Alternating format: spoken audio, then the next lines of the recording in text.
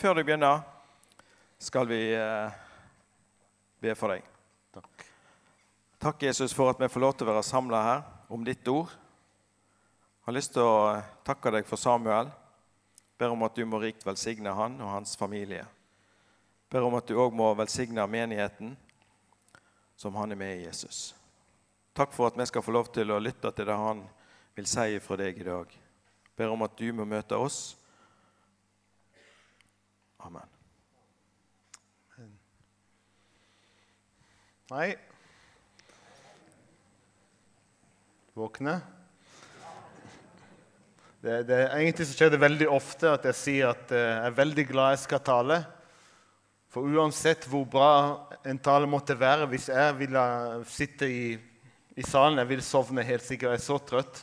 Så nå er jeg også veldig trøtt, så jeg er veldig glad at jeg skal tale selv. Så, ja, det vet jeg var litt i tvil når vi begynte konferansen om jeg skulle ta, det stod mellom 2 salmer som vi skulle gå igjennom. Jeg vet tvil om det skulle være 117 eller 119. Det ble 117, ok? Så vi brukte Kveldsmøte for 2 dager siden å gå gjennom ett vers. Og nå skal vi ta hele det andre verset. Eller vi skal se på hele salmen igjen. Er dere med? Salme 117. Egentlig så sang vi det nå på hebraisk. Halleluja Adonai kol goim. Dere har lært ordet goim også bibeltimen, som er folkeslag. Ja. Og nå skal vi se på resten av salmen. Jeg tror det er noen interessante ting der som er så viktig for oss. La oss bare lese det. Kan ikke vi lese det sammen? Hæ? Ok? Lovsyng Herren alle folk, pris ham alle folkeslag, for hans miskunn er mektig over oss, Herrens troskap varer evig. Halleluja. Det ble svagt på den halleluja, så for det motsatte. Hæ? Det er derfor dere ikke kunne si halleluja?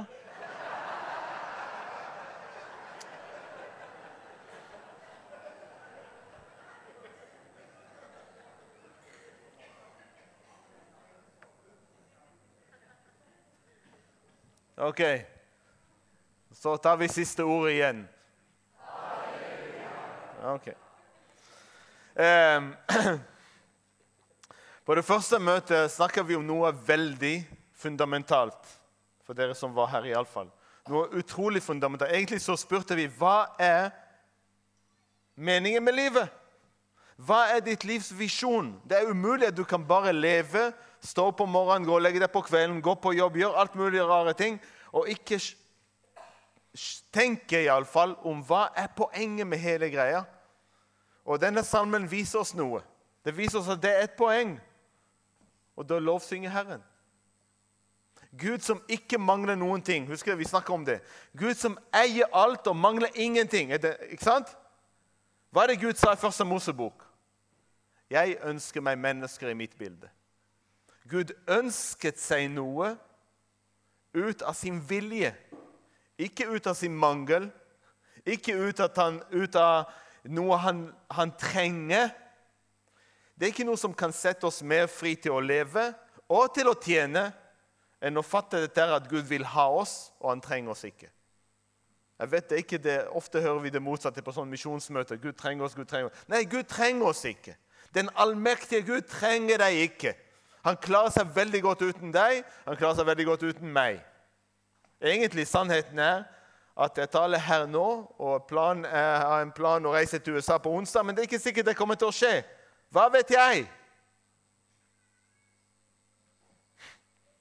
Gud vil ha oss. Og ikke bare oss, han vil ha alle. Og hvem er det som synger denne salmen? Hvem er det som erklærer denne salmen? Det er Israels folk. Israels folk er misjonsfolk som erklærer at Israels Gud er verdens frelser. At Gud vil ha alle folkeslag til å lovprise hans navn. Han vil ha alle til å se hvem han er. Han vil ha alle til å skjønne at det er derfor de eksisterer, og ikke for en annen grunn.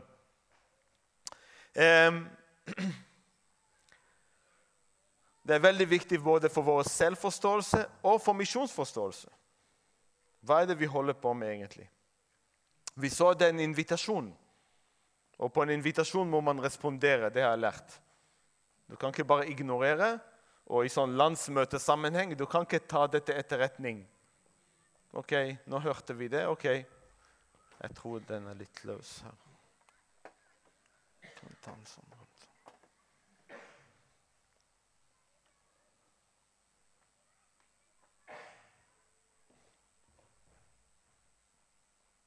Det er også fint.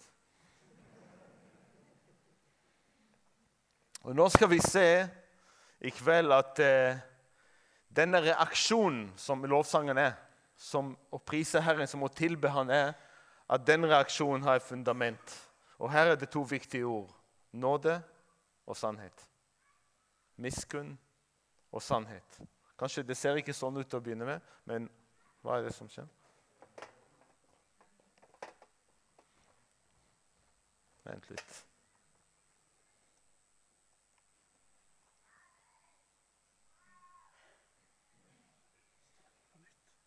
Start den på nytt igjen.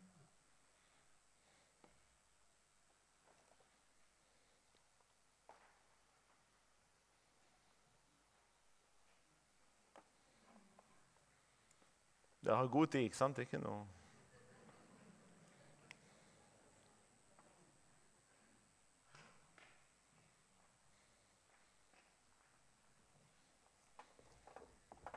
Jeg kan klare meg uten det, altså det er ikke det, men...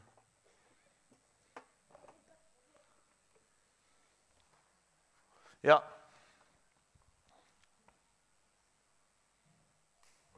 Men det er bedre hvis dere ser det på skjermen.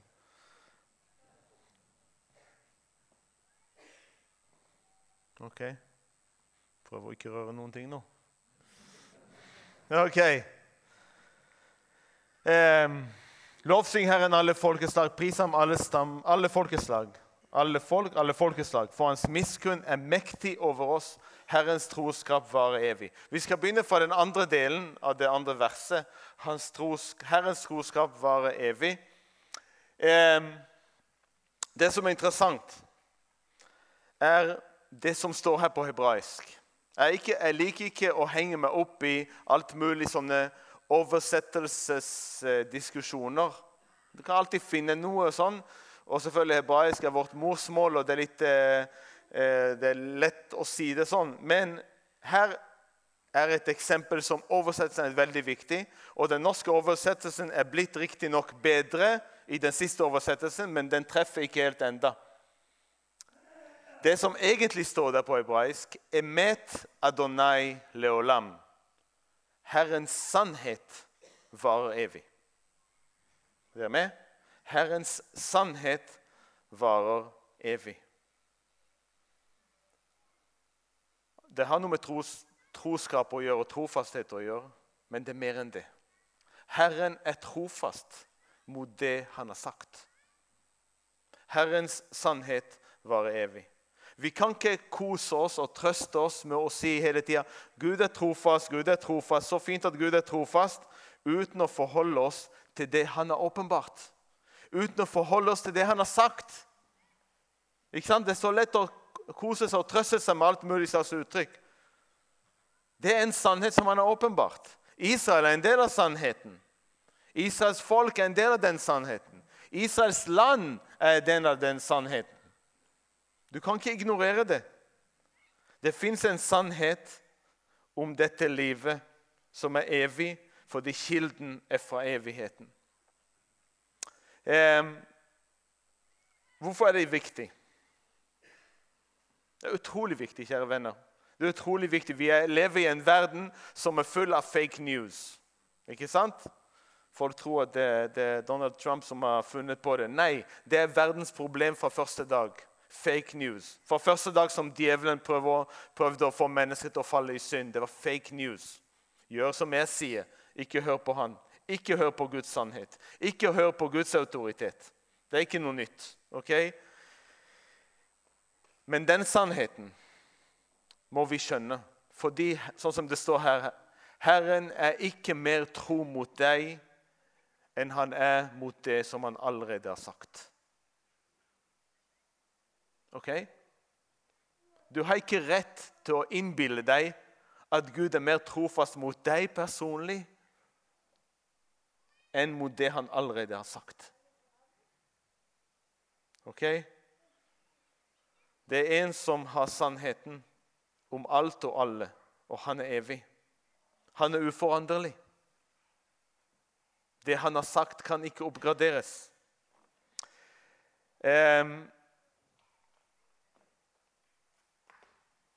Ja, det sa vi. Det vet altså, jeg er ganske glad i apologetikk.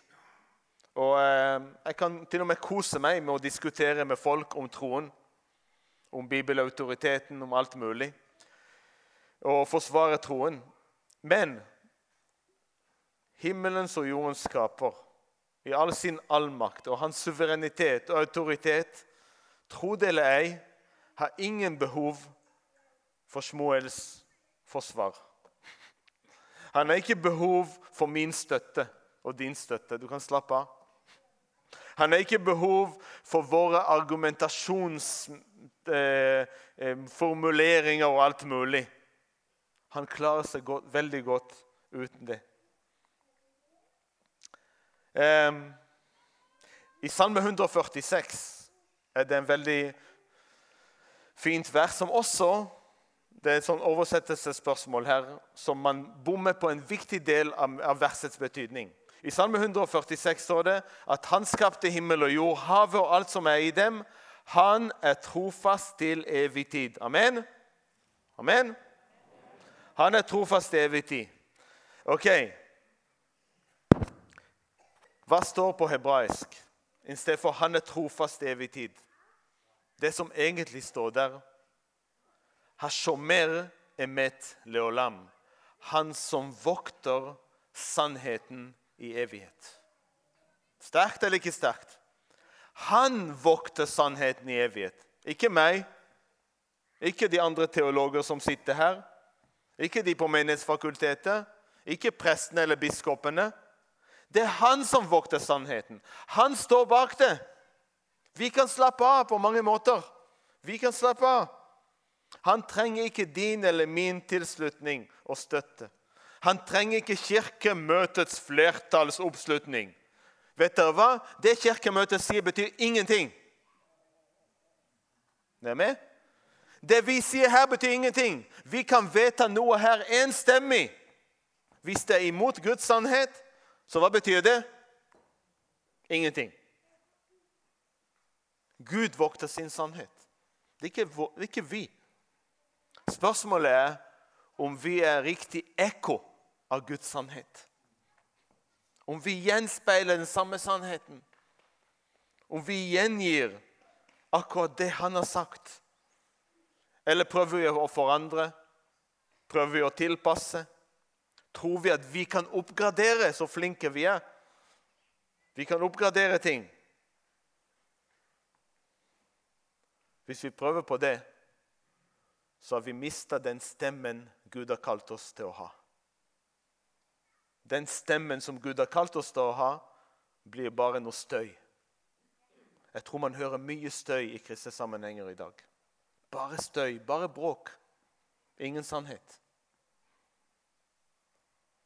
Og de som holder på med det, de har ikke noe med oss å gjøre. De har noe med himmelens og jordens skaper som vokter Hashomer emet leolam, som vokter sannheten i evighet. Dere kan notere dette verset. Det er ikke statistikken av at Bibelen er verdens, altså vi kjenner disse statistikkene, ikke sant? Bibelen er verdens mest leste bok, ikke sant? Bibelen er verdens mest trykte bok. Bibelen er den første bok som kom på trykk. Det er ikke det som gir Bibelen autoriteten. Også fra den første dagen en Bibel ble trykt, fra den første papyrusrull som ble funnet i ørkenen, hadde Guds sannhet den samme autoriteten. Det er ikke statistikken som teller. Kjære venn, tror du at det er du som gir sannheten verdi, eller er det sannheten som gir deg verdi? Det er derfor det er viktig. Det er ikke bare et teologiske spørsmål. Er det du som gir sannheten verdi? Du bestemmer, vet du hva? Jeg liker dette med Bibelen. Ja, kanskje ikke hele greia, men det er en ganske verdifull bok. Tror du kan holde på sånn? Tror du som gir sannheten verdi? Eller det er sannheten som gir deg verdi? Det er der du finner ut hvem du er, hva du er skapt til. Er det du som definerer hva er sannheten? Eller kirkemøte, eller menighetsmøte, eller whatever møte? Eller er det sannheten som definerer deg? Hvor går du når du finner ut hvem du er, og hva du er verdt? Hva du er kalt til, hvor du går henne? Altså, vi er så flinke til å prøve å ta Gud og Bibelen og på en måte tilpasse de inn i en sånn formel som vi har for vårt liv. For det vi mener høres riktig og fornuftig og kanskje opplyst ut. Men er det Gud og ordet som finner sin plass i din formel? Eller er du satt fri? For det er slaveri dette her. Eller er du satt fri til å finne din plass i Guds formel? Altså jeg snakker med formler, for vi har mange i vår menighet som er vitenskapsfolk, forholdsvis mange. Vi har en sånn teknion i Haifa, en sånn Israels fremste tekniske høyskole. Vi har mange vitenskapsfolk som jobber med formler og forsker. Jeg tror Elisabeth nevnte det også her i går, og i dag, tror jeg.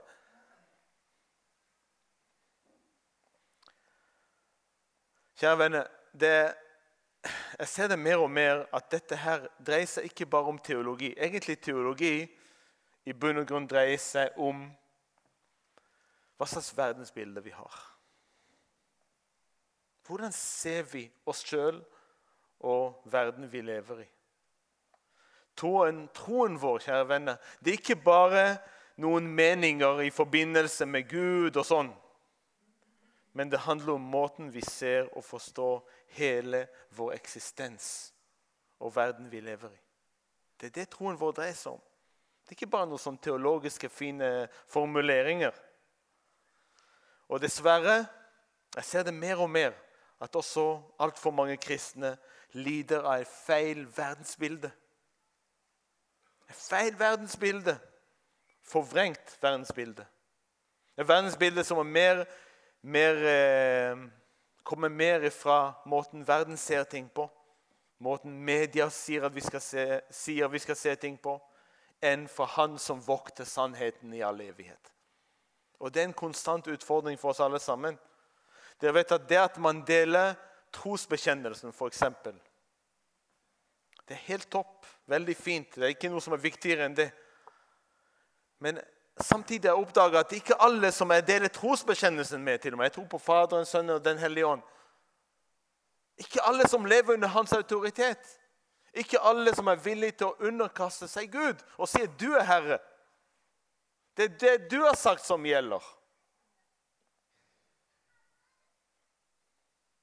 Det er ikke noe som er mer fantastisk enn å se når, så vi har opplevd flere som har kommet til tro i menigheten, i Beit Elia og i Haifa.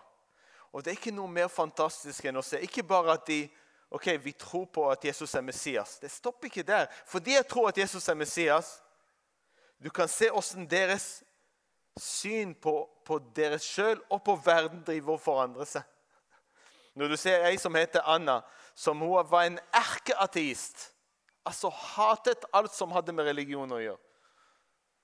Tok en master i biologi, som er det mest ugudelige fakultet i universitetet. Og du kunne se fra den dagen hun kom til menigheten og satt bakerste benk, og satt sånn skeptisk og hørte, for hun skulle komme og høre på dette her tullet der, som disse religiøse holder på med. Og så kunne du se ikke bare hvordan ansiktet hennes forandret seg fra gudstjeneste til gudstjeneste til gudstjeneste, men også hvordan hennes forhold til Guds sannhet forandret seg fra gudstjeneste til gudstjeneste. I dag er hun ungdomsleder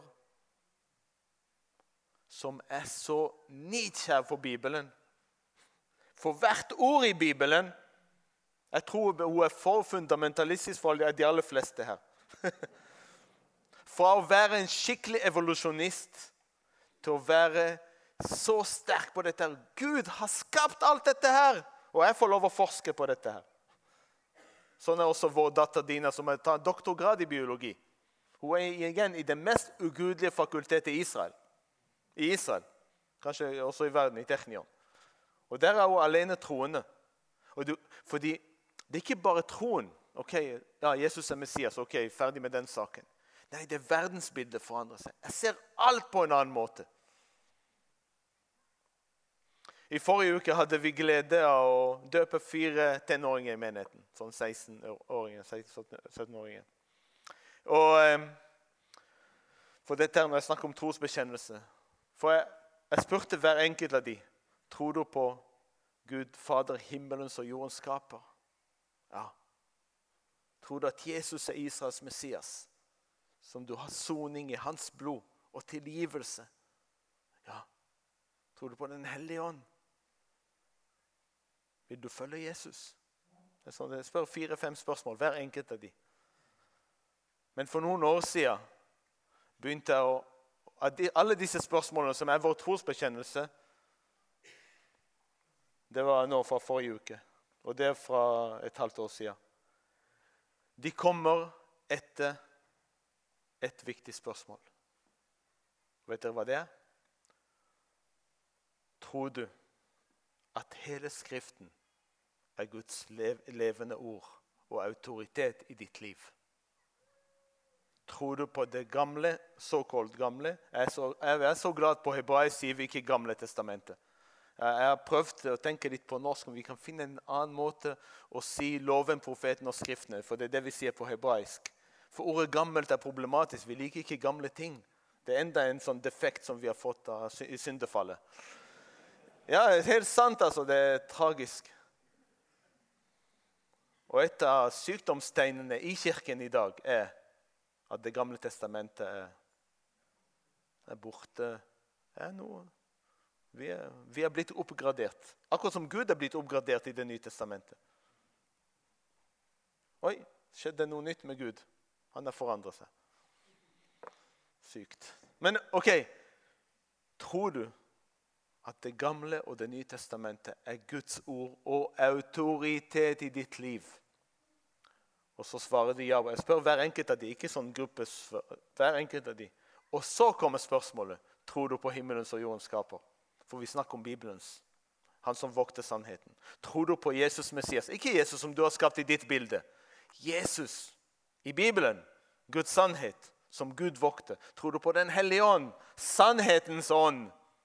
Jesus som er veien, sannheten og livet. Ikke din Jesus. Det er mange bilder av forskjellige Jesus som folk har funnet på. Så når vi snakker om at Guds sannhet er evig, sier vi at det han sier om vårt liv er det som gjelder. Jeg ser her på noen ungdommer, og jeg kan se på noen eldre, jeg kan se på hver enkelt av oss her og si akkurat det samme. Det han sa før gjelder også i dag og i morgen. Vi er ikke kalt til å finne på noe nytt. Vi er ikke kalt til å forkynne noe nytt. Evangeliet heter de gode nyhetene. Men det er ikke nyhetene fordi det er nytt. Det er nyheter fordi verden fortsatt lever i mørket, i det samme mørket, og trenger å høre disse nyhetene. Bare en sannhet, kjære venner, bare en sannhet som varer evig, fra den som er fra evighet og til evighet, er verdt å følge. Ikke følg noe annet. Deres liv er for verdifullt til å følge noen som har forfallsdato. Noe eller noen som har forfallsdato. I Jesaja 40, vi kjenner disse versene, ikke sant? Alle mennesker er som gress, all deres skjønnhet som blomster på marken. Gresset tørker bort, og blomstene visner. Men, hva? Men ordet fra vår Gud står fast for evig. Det finnes kun en troverdig kilde. Ikke sant? De som driver med media vet det er forskjellige kilder, og i dag på Facebook alle er journalister plutselig. Alle vet alt. Okay? Nei, det finnes noe som heter troverdig kilde. Det er kun en troverdig kilde når det gjelder ditt liv, din verdi, din identitet, meningen med ditt liv. Du kan umulig ønske å være avhengig av noen som selv er avhengig av andre omstendigheter. Det er det som betyr at Gud er suveren. Han er uavhengig av uavhengig! Ingenting kan røre ham, ingen kan forandre, ingen kan riste ham. Det er dette livet han inviterer oss til. Det er dette det evige liv betyr. Bare en kan love det evige liv. Bare en kan si noe om det evige liv. Bare han som er fra evigheten og til evigheten. Kjære venner, Gud vil ha en menighet som har Guds ord og Guds sannhet som førte oss siste ord. Vet dere det? Vet vi det? Det er det Gud vil ha. Det er ikke noe mer gledelig enn å se mennesker, sånn som jeg sa i sted, som vokser i sannheten. Å se ungdommer for eksempel i vår menighet som står for Guds sannhet og verdensbilde. Ungdommer i dag som imot alle andre ungdommer sier at abort er mord.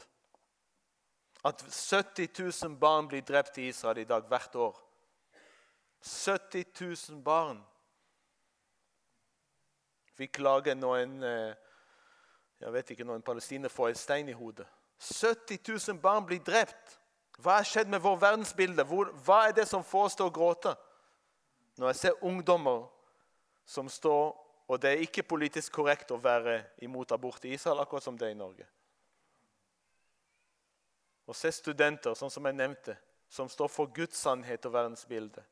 Som står imot evolusjon i evolusjonens høyborg i Haifa. Familier som lever som mann og kvinne.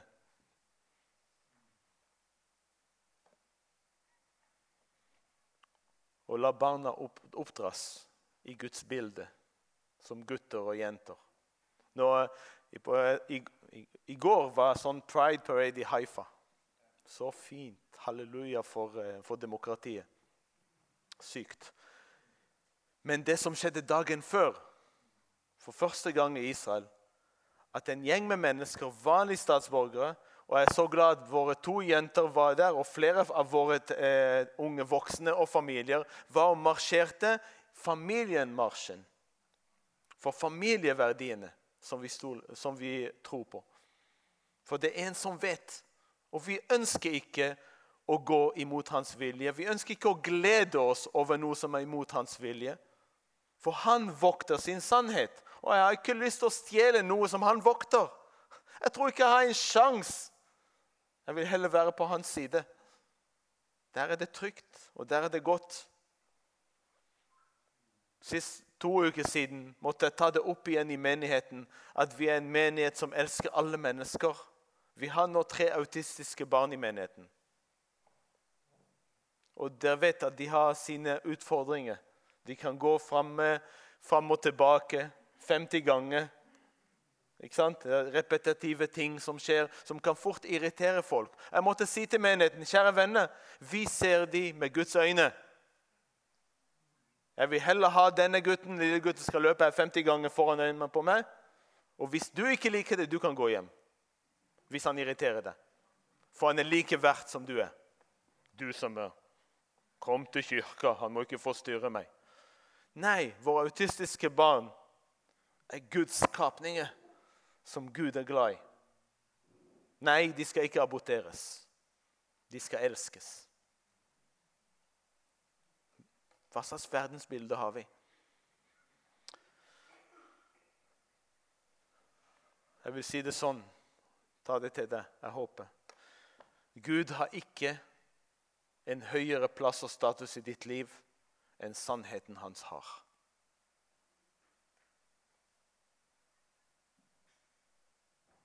Gud kan umulig ha en høyere plass i ditt liv enn sannheten hans har.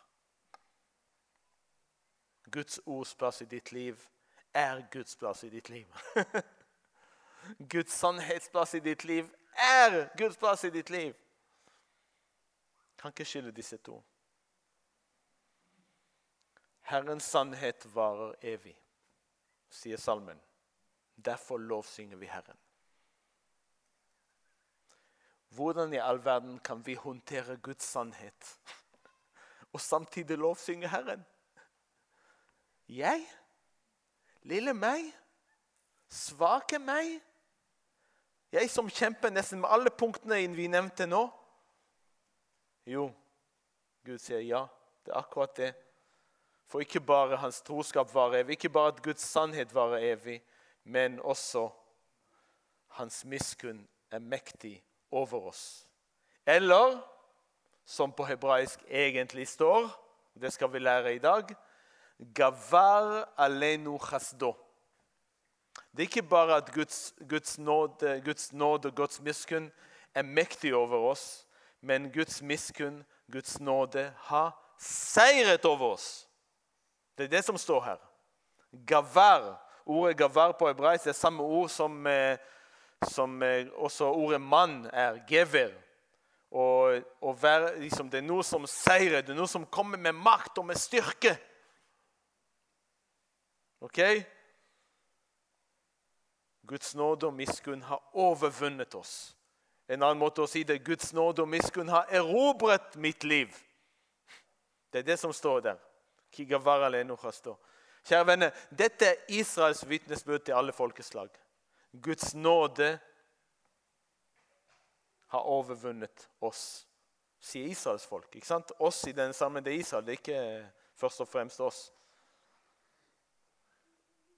Og det er en viktig påminnelse at Israels folk er utvalgt av nåde. Det er en veldig viktig påminnelse. Det Israels folk sier her til folkeslagene, vi har opplevd Guds nåde. Derfor lovsynger vi Herren. Det er ingen annen grunnlag for vår utvelgelse enn Guds nåde. Det er ikke annen grunnlag for at vi har fått landet enn Guds nåde. Abraham kunne skrive under på dette her. Det er bare Guds nåde. Abraham, til i dag, også, når vi treffer han i himmelen, vi kan spørre han, Abraham, vet du hvorfor Gud utvalgte akkurat deg? Hva vil han si? Jeg har ikke peiling. Han bare kom til meg og sa, gå. Han har utvalgt meg. Jeg bare reagerte med min tro. Det er Gud som har gjort alt. Det er en viktig påminnelse til Israels folk i dag, og like mye, kjære venner, til oss kristne. Jeg tror også alt for mange kristne har glemt dette her. At Israel er en nådesfolk, utvalgt av Guds nåde og miskunn. Du har på den ene side Israels venner, som vil ikke la ingen anledning gå fra dem til å skryte av Israel. Så fint med Israel. Jeg hørte de også når de kommer som turister til Israel. Altså, jeg vet ikke om noen av dere kjenner sånn, kommer til Jerusalem. Jeg kjenner det i ånden. Det er så fint her. Det er så fredfullt. Og så vi som bor der. Are you kidding? Jerusalem, fredfullt, godt. Jerusalem er åndskampens høyborg. Hvordan kan du kjenne det så godt? Nei, det er Israel. Det er godt. De er så hyggelige, disse her folkene. For appelsiner til alt mulig. Og så skryte. Og det er greit å skryte, altså, spesielt når vi lever i en verden der alt er negativt mot Israel. Og sånn, det blir sånn mer reaksjonær enn egentlig logisk. Ok? Men jeg har sett alt for mange kristne som i sin Israels iver har blitt Israels tilbedere. Og det heter, i Bibelen heter det avgudsdyrkelse. Det er ikke noe annet ord for det. Avgudsdyrkelse. Og det viktigste er at man glemmer at Israel er utvalgt av nåde. Det er ikke fortjent noen ting. Så har du på den andre siden selvfølgelig Israels uvenner og erstatningsteologer som tror at Guds nåde har tatt slutt. Takk. Ferdig. Israel er ikke Guds folk lenger. Det er ikke for ingenting at ingen erstatningsteolog får lov å nærme seg talerstolen i Beit Eliyahu, i vår menighet. De har ikke sjans. Vet dere hvorfor? Det er ikke bare at de fjerner fra sannheten, men de har en skikkelig mangel. Det er akkurat som du mangler jern i blodet. De har en sånn skikkelig mangel på forståelse av Guds nåde. Du kan umulig forkynne Guds nåde hvis du tror at Israel har blitt kastet ut av Guds plan. Ok? Du kan umulig undervise menigheten om ekteskap bibelsk. Okay? De har ikke peiling hva ekteskap er for noe. Hvis de virkelig tror at Israel er blitt forkastet. Av den grunn eller den grunn, Gud vet million grunner til å kaste Israel ut av sin plan. Bibelen vår ville vært mye tynnere hvis vi tar ut alle domsordene som Gud har talt til Israel. Alt det profetene. Gud vet veldig godt. Men de ble aldri utvalgt på grunn av sine gjerninger og sin trofasthet. Og de ble ikke kastet ut av Guds plan på grunn av alle ugjerninger og avgudsdyrkelse. Altså, vi bor i Haifa på Karmelfjellet. Vi vet hva som skjer. Altså, med Baal, profet og alt mulig. Det er ikke et folk som fortjener Guds trofasthet. Men hva betyr nåde? Har vi skjønt hva nåden er? Igjen, og det som er, hvorfor sier at sånne folk vil ikke få lov å forkynne i vår menighet? For det handler ikke bare om Israel. Hvis ikke Israel kan stole på Guds sannheter, og på Guds nåde, og på Guds evige løfter, hvorfor i all verden skal lille Shmuel stole på det? Hvem er jeg at Gud skal være trofast mot meg? Hvem er jeg at Gud ikke skal skru igjen krana på hans nåde, og si, ok, nå har Shmuel fått nok nåde.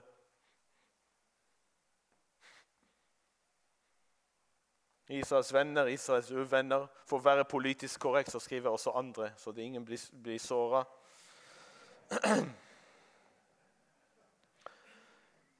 Men stakkars de som står imot Guds kall og utvelgelse.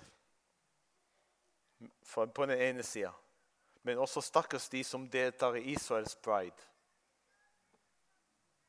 Og Gud står imot den stolte. Fordi Gud er nådens Gud.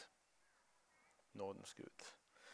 Når vi taler om nåde, så det er det å miskunn. Det er noen så flotte og koselige ord. Men her ser vi at nåden er noe mye mer enn bare en sånn fint ord som klinger godt i ørene våre. Nåden har stor kraft, kjære venner. Stor kraft. Jeg alltid ser for meg en sånn når han skriver at Guds nåde har seiret over oss. Jeg ser for meg en sånn tsunamibølge. Hvor mange av dere har sett videoer av sånne tsunamibølger som kommer? Er det noen som kan stå mot en tsunamibølge? Er det muskler som er sterke nok til å motstå en tsunamibølge? Er det en stolpe du kan holde fast ved, som kan berge deg hvis en tsunamibølge kommer? Akkurat som noe som med stor kraft som kommer og kan ikke stoppes. Guds nåde er ikke noe koselig ord som beskriver en snill Gud, sånn som vi ofte sier, en snill Gud som elsker oss slik vi er. Sant? Snill, koselig Gud som elsker oss slik vi er. Det måtte en stor kraft til for å nå meg. Det måtte stor makt og kraft til for å forandre mitt hjerte. Ditt også. Du er litt av et prosjekt for Gud. Han synes du er verdt det. Men det måtte stor makt og stor kraft til. Guds nåde er mektig. For at han skal virkelig ta imot meg akkurat slik jeg er. Men det som er fantastisk, at denne store kraften gjør at Gud tar imot meg som jeg er. Men jeg forblir ikke som jeg var. Han gjør ting i oss, han gjør ting med oss. I 1. Korinterbrev 15 sier Paulus, men ved Guds nåde er jeg den jeg er. Han knytter sin identitet til Guds nåde. Han knytter sin verdi til Guds nåde. Og på slutten av dette verset ser vi at han knytter sin tjeneste. Alt han gjør til Guds nåde. Det er ikke bare et sånt fint ord i noen lovsanger. Men ved Guds nåde er den jeg er, og hans nåde mot meg har ikke vært forgjeves. For jeg har arbeidet mer enn noen av dem. Det vil si ikke jeg, men Guds nåde som er med meg. Guds nåde som er med meg. Det er en stor kraft, kjære venner, som kan få døde mennesker til å bli levende, og ikke bare det, å bære frukt. Ja, du og jeg. Det er det Guds nåde gjør med oss. Han gjør oss levende, han også gjør oss i stand til å bære frukt. Som sagt, vi hadde dåp nå. De som ble døpt var både jøder og arabere. Hva var spesielt? Jo, noe skjedde med dem. Ingen fredsprosess, ingen narrativ diskusjoner, sånn som alle disse her liker å gjøre. Ingen psykologiske tankespill og optimistiske tanker. Og kom skal vi diskutere våre følelser. Det skjedde en ting. Guds nåde har seiret over dem. De har tapt kampen mot Guds nåde. Guds nåde har seiret. Guds sannhet er blitt en virkelighet i deres liv. Og hvis vi skal bruke sånn freds- og forsoningsterminologi, Guds narrativ skapte liv og identitet. Guds narrativ, Guds historie, det Gud har gjort, som egentlig teller. Det Gud har gjort, det er det som forandrer menneskeliv. Det er det som Gud har sagt, som skaper liv.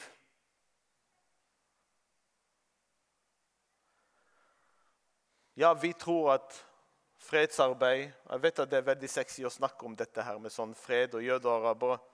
Det er bare en frukt, det er ikke et mål i seg selv. Det er en frukt.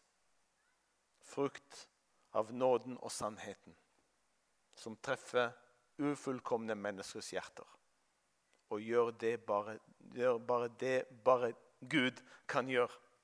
Jeg kan så mye til meg, jeg vil fortelle dere om en ung jente, hun er student nå.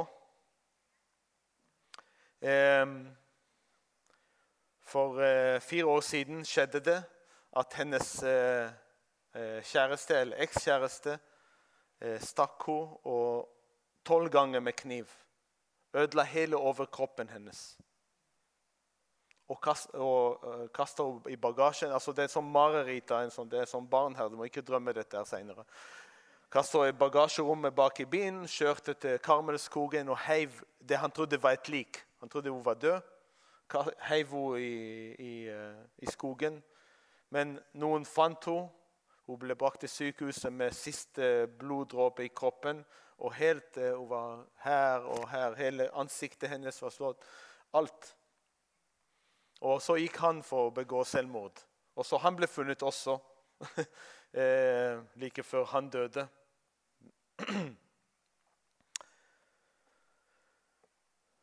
Det var en onsdag, jeg husker. Hun kom til menigheten og bare fant oss på internett. Og så havnet på mitt kontor, og vi pratet. Og så var hun med på en samling vi hadde den dagen. På lørdag kom hun på gudstjenesten. Uka etterpå tok imot Jesus. Hun har prøvd New Age, hun har prøvd alt mulig. Psykolog og psykiater kunne ikke sove på natta, traumatisert på det mest grufulle måte det kan tenke dere. Kom til å tro på Jesus. Fikk et smil, begynte å sove. Ingen medisiner, ingenting. For en seier, ikke sant? Men det sluttet ikke der. Hun kommer til meg, hun ble døpt, husker jeg, i september, noe sånt. Hun kommer til meg i desember. Du, Shmuel, jeg tror Gud sier til meg at jeg må gå og besøke han som prøvde å drepe meg. Han fikk 14 år i fengsel. Jeg sa, ok, hva? Så sier hun, nei, jeg vil bare fortelle han at Jesus er glad i han, at jeg tilgir han, og at han trenger Jesus. Jeg tørte ikke å sende henne alene. Det var en annen dame fra menighet som fulgte henne. Inn i fengselet med glass, vindu og telefoner, det vet hvordan det er. Og så fortalte han. Vet du hva som skjedde? med henne. Guds nåde har seiret over henne. Guds sannhet har seiret over henne. Guds nåde har seiret over hennes stolthet, over hennes smerte, over hennes rettferdighetssans. Det så mange ting Guds nåde ønsker å seire over i våre liv, for at Gud skal få æren. Og seiret over offermentaliteten, over hennes narrativ. Forferdelig narrativ, skal jeg si dere. Det ikke flukt fra virkeligheten. Det å se virkeligheten gjennom nådens øyne. Guds nåde seiret over hevnlyst, som der. Vi vil kjenne det veldig godt. Og det ikke over. Hun vil gå der og fortelle han, og gjett hva som skjer. Han helt sjokk. Han sjokkert. Total sjokk. Hun snakker med han 2-3 ganger til, og han åpen for å ta imot Jesus. Og da tenkte vi det sunneste at jeg tar over, så hun har gjort sitt. Og så har han kommet til tro på Jesus. Jeg besøker han fast. I et halvt år, hver sabbat, med en gang de åpner dørene på cellene, så sprinter han til der de har telefonkiosker, med bibel og notathefte. Og så ringer han, og menigheten ble vant til at på sabbaten Shmuel svarer på telefonen midt under gudstjenesten. For jeg vet aldri når han kommer til å ringe. Det kan skje klokka 11, klokka 11:15, 11:30. Så ringer han, og så hører han hele undervisningen. Han klarer ikke å leve uten å høre Guds ord hver sabbat. I et halvt år, hver sabbat, har en telefon her på talerstolen, og han sitter der i et toppbevoktet fengsel, sammen med bare mordere og de verste dømte folk, og høre Guds ord. Kan mennesker skape det? Kan vi gjøre det? Det noe mye større makt som må settes i sving for at det skal skje. Og det det vi tror på. Hennes liv er forandret. Hans liv er forandret. Vet dere hvor hun nå? Hun nå sammen med team av studenter, jøder og arabere, og forkynner evangeliet blant syriske flyktninger i Sverige. Hun der nå. Vi ba for henne og en annen jente fra menigheten forrige sabbat, og sendte de av gårde sammen med jøder og arabiske studenter. De kom ikke for å diskutere fred og problemer, de kommer for å forkynne Jesus. At Guds nåde har seiret over dem. Derfor har de et vitnesbyrd. Jesus Messias. Og tenk å i Sverige, syriske flyktninger får besøk av en jødisk og arabisk jente fra Israel. Arabisk, ikke palestinsk. Ja.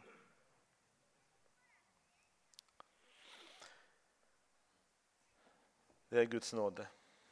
Derfor vil jeg avslutte her med bare å spørre deg et spørsmål. Det høres veldig negativt ut, men det er ikke noe større enn det. Har du tapt kampen mot Guds nåde?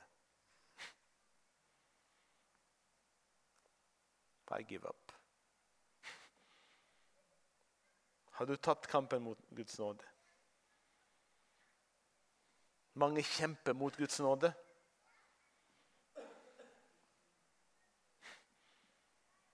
Det er for godt til å være sant, kanskje. Jeg vet ikke. Noen tror ikke at de trenger Guds nåde. For jeg er ganske ok. Jeg er faktisk mye bedre enn de fleste.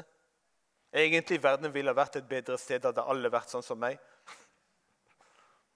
Vi kjenner denne tanken, selv om vi ikke sier det så ofte. Når vi rister på hodet og ser på TV, det som skjer der og der og der. Hadde alle vært som meg, verden ville vært et bedre sted. Nei. Jeg er like ond som alle andre. De nytter ikke med noe selvrettferdighet og mine rettigheter foran Gud. Nei, det nytter ikke.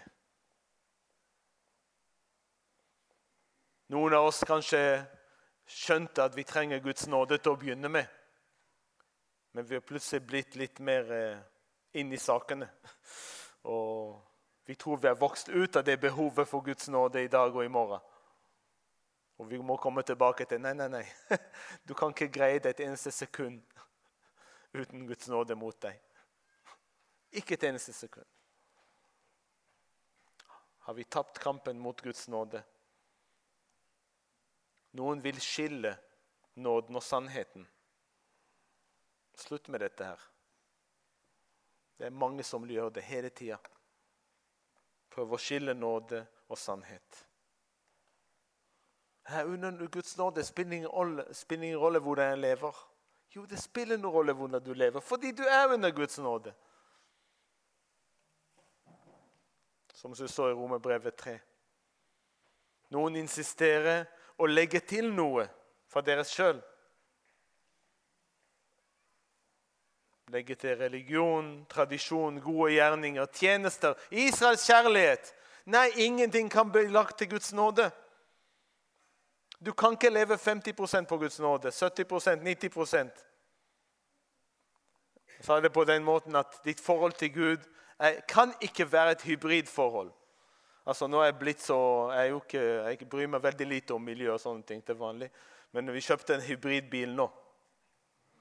Så det var en bensinmotor og elektrisk motor. Av og til tror vi kan leve sånn med Gud. Dere har Guds nåde som en kraft som... Og så jeg hjelper til med den lille bensinmotoren min. Eller elektriske motoren. Det går ikke. For da har du ikke tapt kampen mot nåden. Du tror du kan fortsatt gjøre noe. Nei, du kan ikke. Du kan ikke. Som sagt, denne salmen er en invitasjon. Og vi må respondere. Vi kan ikke bare ta det til etterretning. Vi kan ikke bare være høflig og nikke litt sånn. Salmen ender med hvilket ord? Hvilket ord ender salmen med? Nei? Ja. Vet du hva ja betyr på hebraisk? Herren. Halleluja. Pris Herren. Pris Herren.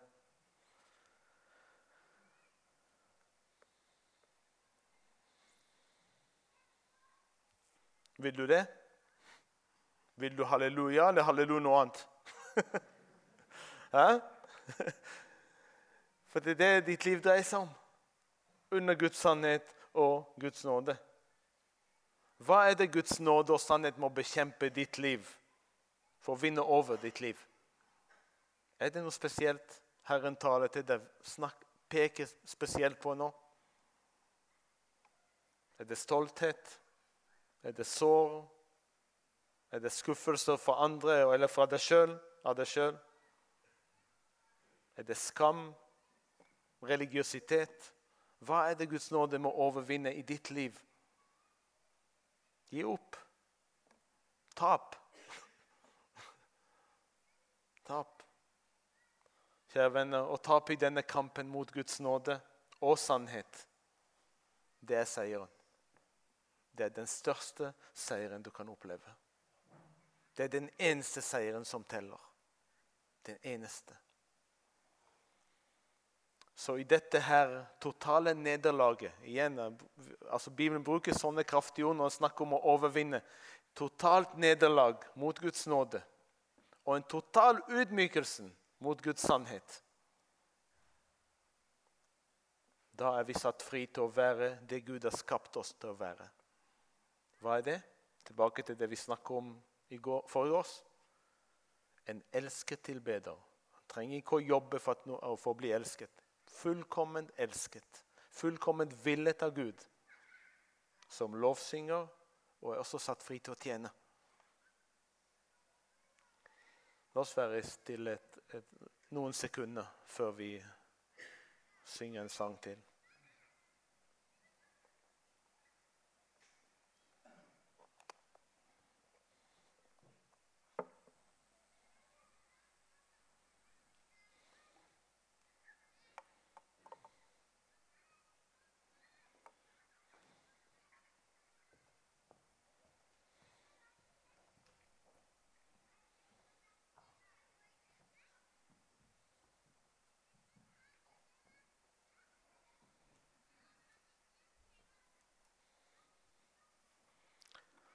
Så vi leser, om skal vi lese igjen salmen, sånn som det står på hebraisk. Er dere med? Lovsyng Herren, alle folk. Pris ham, alle folkeslag. For hans nåde har seiret over oss, og Herrens sannhet varer evig. Halleluja. Amen.